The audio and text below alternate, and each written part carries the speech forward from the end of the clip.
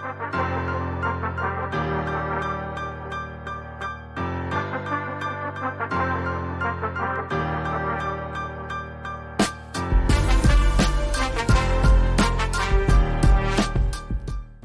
Carolina Panthers are way more interesting than what people think.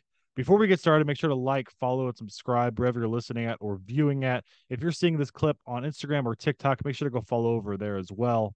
The Panthers last year were 7-10. They traded up in the draft to get the first overall pick, which they drafted Bryce Young first overall.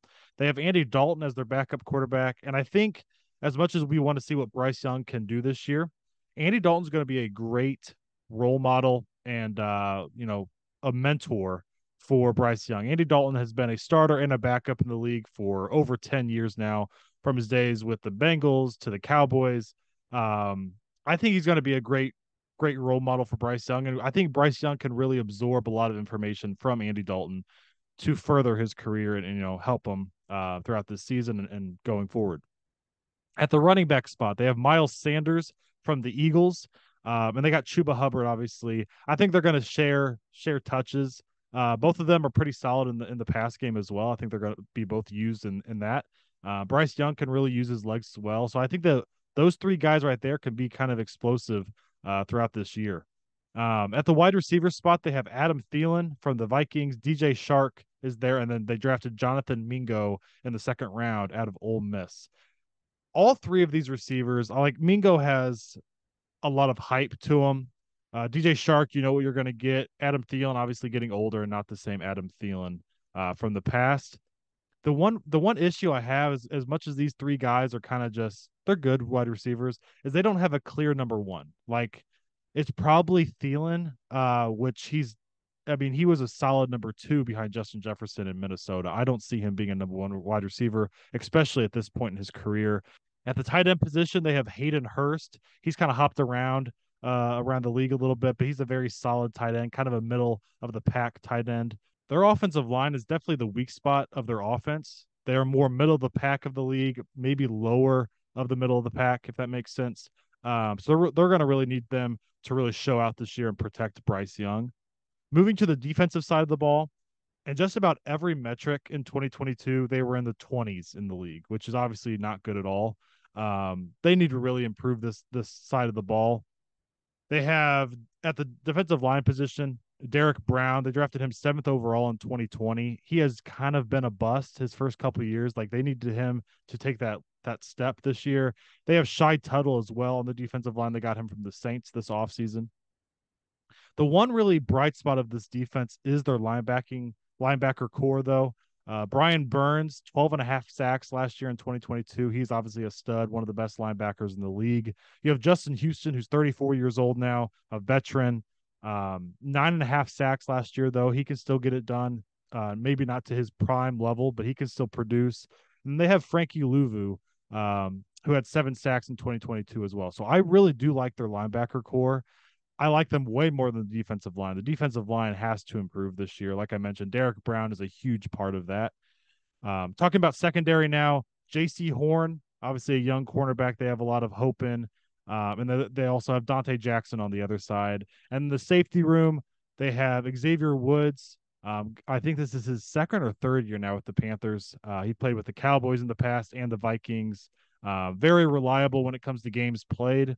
Always in their 16, 17 games a year. And then they also got Von Bell this offseason from Cincinnati. So he's obviously been in the big moments of the Super Bowl and the AFC Championship with the Bengals. So maybe that provides some veteran leadership and help to that defense.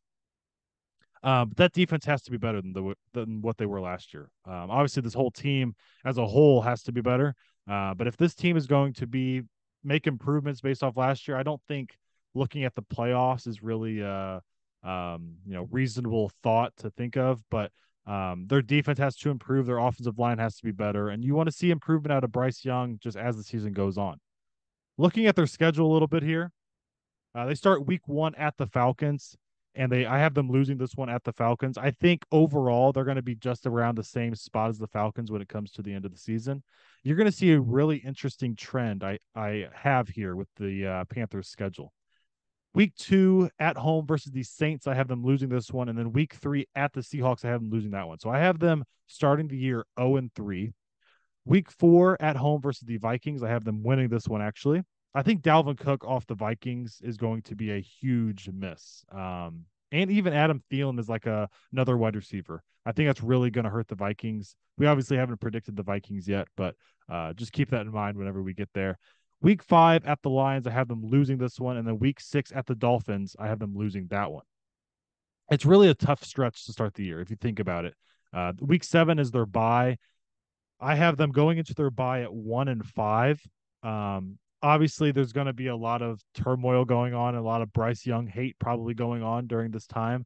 But you have to kind of stay the course, because if you can get through these first 6 weeks, let's say they win 2 or 3 games, they're setting themselves up really nicely, because they come out of their bye with the Texans, and this is where I think they make a little bit of push here, even for the playoffs a little bit. I don't think they make it by any means, but I think they're going to make, on the screen when it says in the hunt, I think they're going to be one of those teams in the hunt, because they start off week 8 with the Texans. I have them winning this one. Week 9 versus the Colts, I have them winning this one. Week 10 at the Bears, I do have them losing that one, but it's very winnable. Week 11 at home versus the Cowboys, I have them losing this one. Week 12 at the Titans, a W. Week 13 at the Buccaneers, a W. Week 14 at the Saints, a loss. So I have them losing both versus the Saints this year. Week 15 at home versus the Falcons, I have them winning that one. So I have them splitting with the Falcons. Week 16 versus the Packers, I have them winning that one. Week 17 at the Jaguars, I have them losing that one. And then week 18 at the Buccaneers, or at home versus the Buccaneers, I should say, that I have them winning that one as well. So I have them going 8-9 on the season, which I think is very reasonable. And I also think even better than 8-9 is also reasonable. If you look at some of those losses I gave them a loss at the Bears, very winnable, like I said. Let's say you win week 1 at the Falcons. At the Seahawks is a possibility. At home versus the Saints in week 2, at the Lions week 5. Like, these are, I have them as losses, but they're very winnable games. Like, this team could be a 10-win team if their defense shows out and their offensive line protects Bryce Young.